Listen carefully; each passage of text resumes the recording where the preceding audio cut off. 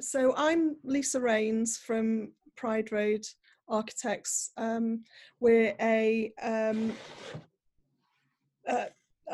architectural practice franchise business, which is quite unusual.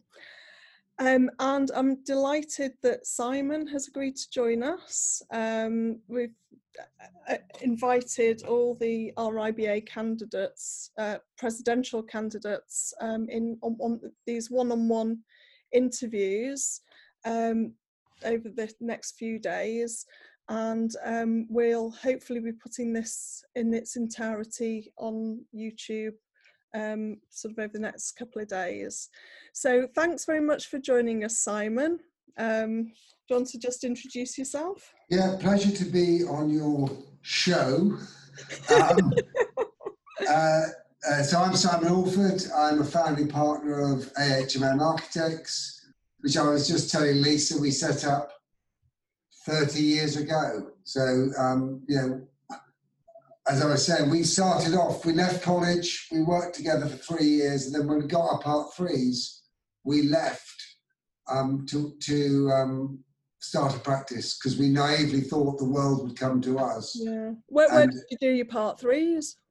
We did at the Bartlett. So I studied at Sheffield with Paul Monaghan, and Jonathan Hall and Peter Morris studied at Bristol, and we all met at the Bartlett. We collaborated as students. And then it was 1986, which was a very buoyant time. So we went out into the world saying, employ all 4 of us or none of us. It was a sort of experimental, it was a early disruptor. Yeah. And we were quite disruptive. And we worked for a guy called Bill Jack at Building Design Partnership, who was keen to embrace the idea that we could use us to do competitions and design, but also build buildings. So we got a great 3-year experience in a large firm who were interesting because they were a kind of, Grenfell Baines was a bit of an old socialist, it was a bit of a cooperative model. Yeah, they were an early kind of employee-owned trust. So it's a great 3 years, but when we were 26, 27, we'd been doing competitions in the evenings for ourselves. We'd won a few, so we thought, time to go before we earned too much money. You know, before you got committed, we were all renting, no one had a mortgage. You know, it was a time where you could take a risk kind of thing before you got too embroiled in a career. So, but it was very difficult. First 4 years, 5 years were, as you would know, tough. Yes. Very tough. Yeah. So what were the biggest challenges when you just set up? Survival. I don't make no bones about it. We had a little office above a Pizza Express in Charlotte Street, and we got some consultancy work to our old practice, which is a model we've always continued. And we, doing work for them because we'd left and we were finishing off jobs we'd done, and we were doing competitions in the evening. As I was telling you earlier, we were advertising in the local paper for like loft extensions. So we had this strange world where we might get in the final 12 for the new Museum of Scotland, while at the same time we were surveying someone's roof extension or building them a new kitchen. But it was quite a good grounding and contrast because you never take anything for granted once you've been through that kind of experience. Yeah, as you will know. Yeah, that's one of the ways that I started. I set up in 2010 after working for other companies for 10 years, and then sort of struggled with maternity. Was made redundant twice whilst on maternity leave. Set up on my own, and started to get a range of jobs in. But what I found was that the domestic extensions were predictable. You could sort of, and I started to streamline the whole process. So I knew that if we were talking to, a number of people doing X amount of marketing, that we'd get sort of Y amount of inquiries. And then for each inquiry, we would, for every 2 inquiries, we'd do one free initial consultation, which is an hour, and then from there, from every 2 of those, we'd convert them into a concept design workshop. And that's our first paid piece of work. And, you know, we still work like this, where we go to a client's house. Well, we're doing it virtually at the moment. So we draw out their existing layouts in front of them, and then using templates, stencils and templates for, you know, toilets and tables, and you know, clients can really understand how this space is going to shape. And what kind of like the trick usually is, you've got to get what's in a client's head first. You've got to draw it out, because if you don't draw it out, they won't move past it. They'll always come back to that. But I just wanted to put the loo, you know, at the end of the house. You're like, that's the wrong place. Well, why is it the wrong? Well, you've drawn it and showed why it doesn't work, and then you can just move on. So we do our concept design workshop, and it's a paid piece of work. So we charge 300 quid. And we get paid before we send the drawings out. So that's, you know, that's our key value. And then, you know, we kind of let the clients decide what they want to do. We get the clients to do their own feasibility. We get them to speak to builders to get an idea of cost, estate agents to get an idea of value, and neighbours to see if there's any showstoppers. So by the time they come back to us a month later, they're telling us whether they can go ahead, but they're realistic about it. So they're not going to commission builders to come in, do a project that's, you know, twice over budget, and the value will never stack up. Because I don't believe in putting clients in negative equity. You know, they're making a conscious decision, and then when they come back and say, yes, we want to go ahead, it turns into a project, and then we deliver that with our technical team. So that seems a very smart model, because you've transferred the need to commit back to them. So you get paid for your consultation, where you're giving them the benefit of your ideas, which are valuable. Yes. But then you're kind of testing them. So how many actually come back from a paid consultation? How many become a project? It used to be 1 in 4. At the moment, I seem to be converting 4 out of 10. So that's good. Like 2.5. That's very good. But you give them the rules by which they should judge it. You talk to them about negative equity. You talk to them about risk and that kind of thing, and neighbours, so that they know. You give them a sort of task list. Yeah. Absolutely. Yes. Yeah. So then they've also committed their own time, so they're not just having fun. Because one thing we did find was we'd get someone walking through the door saying, design me a beautiful house in the country, and actually we'd get very excited, but they weren't actually serious about it. It was a sort of, they were just having the fun of being with an architect and picking their brains, you know. Yes. So that probably takes me to one of the questions I wanted to ask. So part of the innovation at Pride Road has been the seamless pivoting of the business online during lockdown. And the result is that we've seen no reduction in business. So what are your thoughts on how the architect should respond in the post-lockdown economy? I think it's been quite interesting, because for the last, obviously we've grown from 4 people to a much bigger office, about 500, but we probably, when there's a really good architect in our office and they want to go back to their place of birth, which might be Portugal or, you know, Japan, or in one case, Uruguay, if we like them and they like us, they might be going back to set up their own practice, or they might not. They might be just going back for a change of life. We will say to them, if you want to carry on working for us, you can online, and you have to make it work. And if it doesn't work, yeah, we'll elegantly end the relationship, and you'll just be a former employee and a friend. But we've probably had 24 people working around the world for the last 5 or 6 years, and very interestingly, the benefit they brought is, first of all, we know them that have worked with us for 3 to 5 years. So they were, you know, then they would leave and go back to their, you know, their home country, their new country. And we always found they were the most productive people because they weren't being dragged to meet. It's slightly lonely for them. So online is important conversation-wise. Coming to the office every month or so, flying in, obviously that's out now, but flying in to spend a couple of days with colleagues was important. But they would be incredibly productive because they weren't being dragged around to meetings like everyone else. And what we found in the lockdown was it's been difficult for some people because their domestic accommodation, with a family and kids in a smaller flat is not easy, but they're not wasting time on travel and being dragged to excess meetings. There's a sort of meeting culture. So we found production is good.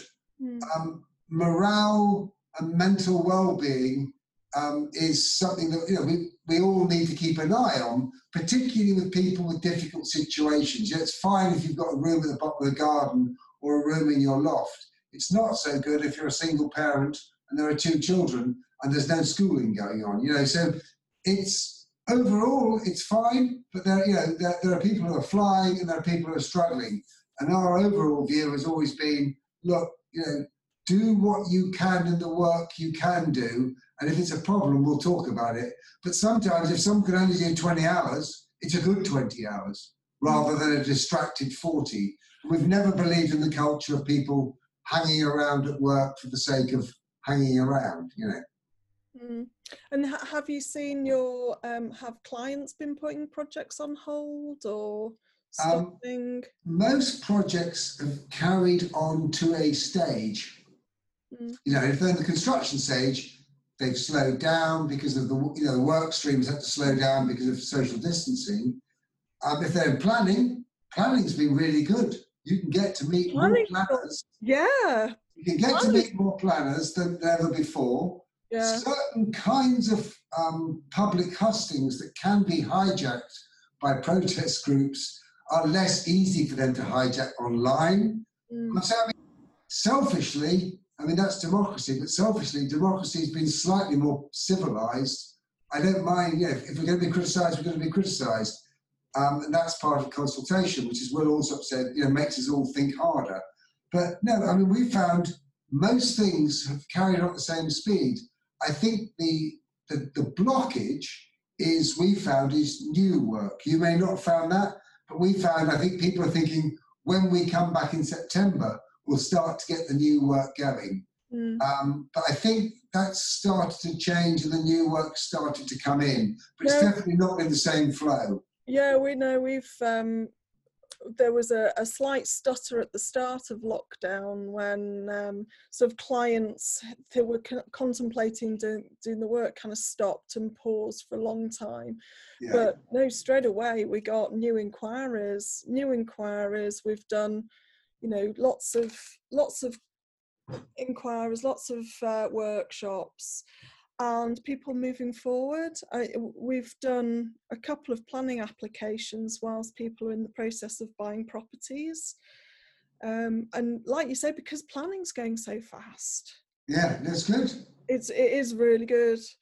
I think there are also things we all need to learn from this to take back into the post-COVID return to whatever form of work is, because I think there are good things that come out of this. There are also bad things. So I could be in a meeting in Bath, then one in Manchester, then one in Bristol, bang, bang, bang, with no travel. Now, the danger is when you now go on holiday, people will say, well, can you just Teams or Zoom into this meeting? And I think one of the problems of this whole process, and the reason people will want to come back to work, is actually the work-home shift. And that, work can be a place to come together to meet colleagues, to escape from home, to enjoy coming back to home. And I think that has been a challenge. But, when we come forward, we've been saying meetings, sometimes there's 20 people in a meeting and the M&E engineer will speak for 30 seconds. So now you can say, let's just get the 5 or 6 key people in the room. The others could be on Teams doing work and then just pipe up when they need to. Plus, we're also thinking often in large projects, there's a big team. They can't all be in the client meeting. They don't get the nuances. So now they can listen in on Teams to what's going on. So you can get much better experience for younger architects from using these mediums. Mm.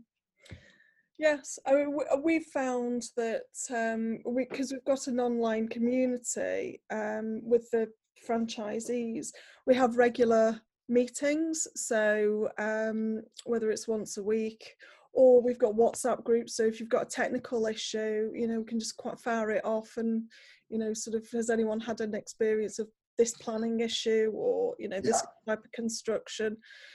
So we've got that kind of technical support.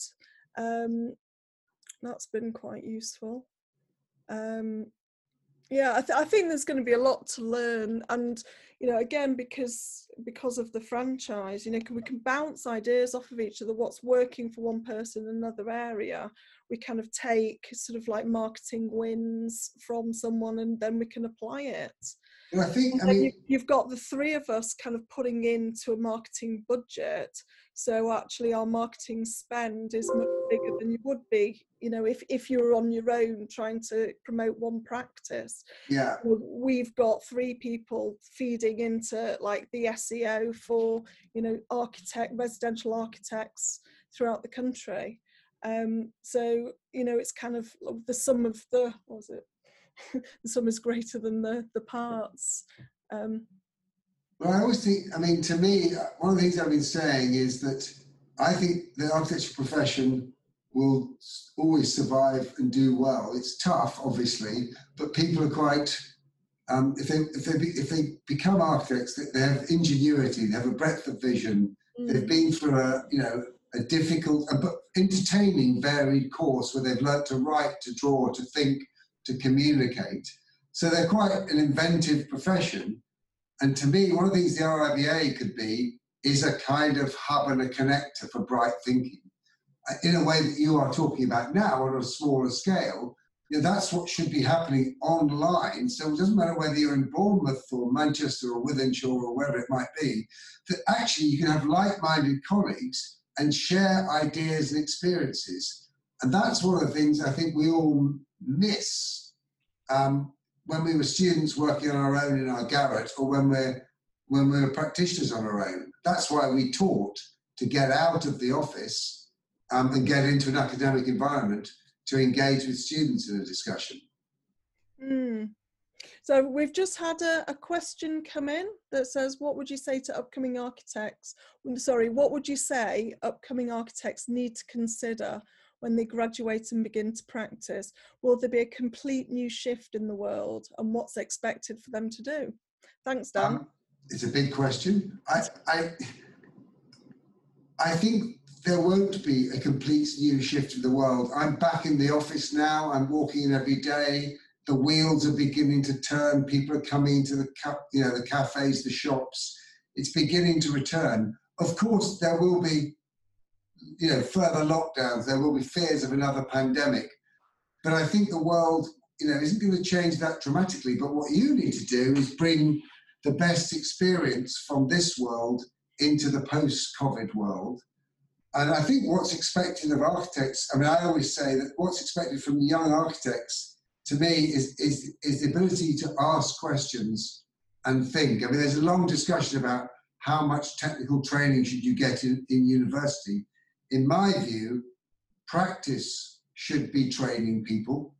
We should never stop learning as architects. And so whether you're a young architect or an old architect, you should always be asking questions and learning and gathering knowledge. So, the rule we always have is you can ask the dumbest question about the size of a brick.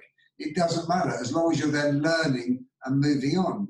Because you can't teach people, say, construction or design as a kind of a rule of law. There's not a clear grammar, but there are logics. And what you want is the future profession is people who've got the ability to keep reinventing the logics of architecture to make ever more useful and more delightful buildings. So do you want to, it's a good time to segue into your bid to be RIBA president? Yes. So what would you say are the principles at the heart of your campaign? Well, look, I've always believed in architecture as a discipline to gather people together to lead a collaborative and consultative process. So with clients, I don't believe in secret agendas. You share information. You share it with consultants. You bring everyone into the party. The structural engineer may have equally valid views to yours about things. The same with public engagement. It can be difficult, but just be open-minded. But then you have to offer overarching ideas to pull that diaspora of people together. And so my view of the RIBA is it's got confused as to being a kind of institute with a brand. In my view, it is simply the mechanism by which anyone who cares about architecture can share ideas about best practice. So your model, in my view, should be being shared amongst practitioners openly. Others might then copy it, and that's kind of fine, and there's nothing you can do about that. Yep. Just as we could share best practice on, if we say operational carbon, something that we're focusing on, it's a very emotional and important campaign for the future of the environment. But what about embodied energy? And there are different attitudes. And Johnny Falkian and others, and Andrew Ward have been looking at, trying to fight for the preservation of, CLT as a construction tool, because it's obviously got huge benefits. All that kind of debate should, in my opinion, be captured in the RIBA through exhibitions, through webinars, online discussions. So it doesn't matter whether I've talked to people in America and in Hong Kong, around the country. It's the idea that you go to the RIBA because you want to have your mind opened and be connected to other people, not because it's a funny old institute that you join because it's a campaign badge. I noticed you said you were a chartered architect, so I assume you've chosen not to join the RIBA, which is not uncommon. Or are you? No, you're in the RIBA. Doctor, I am. Oh, you are. No, I know. I thought because there's this thing about a lot of young architects joining the ARB and using the title Chartered Architect rather than a member of the Royal Institute of British Architects, which is optional. I didn't think you can use the title Chartered if you're a member of the ARB. Well, there we are. There's a long run, but the ARB is the title protector. We are a voluntary club. Yes, that's the point. I thought it meant that you would signed up to the. Okay, well there you are. There's a confusion. There is a confusion, and actually, I sat on the RIBA National Council between 2015 and 2018, and this was one of my a motion that I brought it in. Just the fact that the general public, certainly the people who I'm talking to, lay clients, don't know the difference between architect and non-architect. And so there really does need to be a public education to, about the fact that the term architect is protected, that an architectural designer is not an architect, and what it means to be an architect. I have noticed that the RIBA have started to address, to focus some of their marketing budget onto in that area, but it's only... You can be an architect and have the title, as a number of the architects in my office do, and not join the RIBA, which is how it is and how it's set up. Now, there's often been a battle, RIBA, ARB. In my view, you will only get work as an architect because you do what you do very well. And those who choose to go to someone called an architectural designer, equally, and we only have protection of title in this country, we don't have protection of activity. I'm actually personally okay with that, because I don't think the great architects of history were members of the RIBA. The RIBA you should be a member of because you think it's useful to make you a better architect, and protects you in that way because it helps you share knowledge and garner knowledge quickly, rather than a defensive, active club. It's got to be a progressive, learned society, which, as you talk about, quickly you can solve problems because you can dip into a database of colleagues who share ideas with you or who open your mind. So that, to me, is a positive rather than a defensive, reactive. I don't think defensive reactive will work. Mm-hmm. So going back to what you were saying about sort of putting my business model out there as a good business model for other people, yeah, absolutely happy. I mean, the reason why I set up the franchise was that I saw that there was a gap in the industry where sort of a huge number of sort of women were joining the as students, but then falling off as they qualified, or falling off as they kind of reached sort of senior levels, and that actually Pride Road provided a really strong business model that actually met that gap. And it's not just for women, it's for sort of anyone sort of who's more marginalised and struggling to make a way through. So yeah, it does come from an altruistic sort of heart. I think there's something there about, you know, you said you were twice made redundant whilst on maternity leave.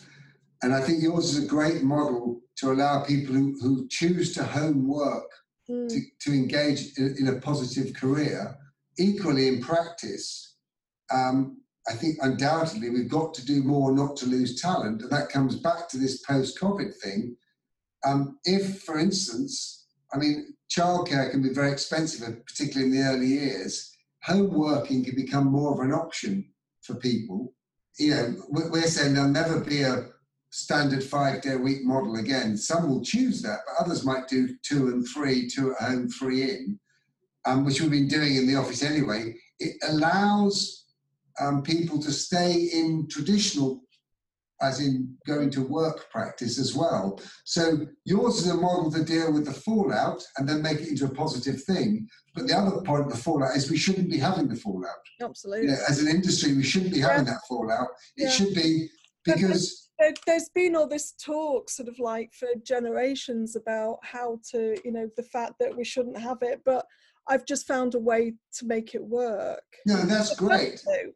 Yeah, I think that's great, but we've got to have a model where you say people positively choose your model because they want to do it, not because maternity leave has left them damaged, if you see what I mean.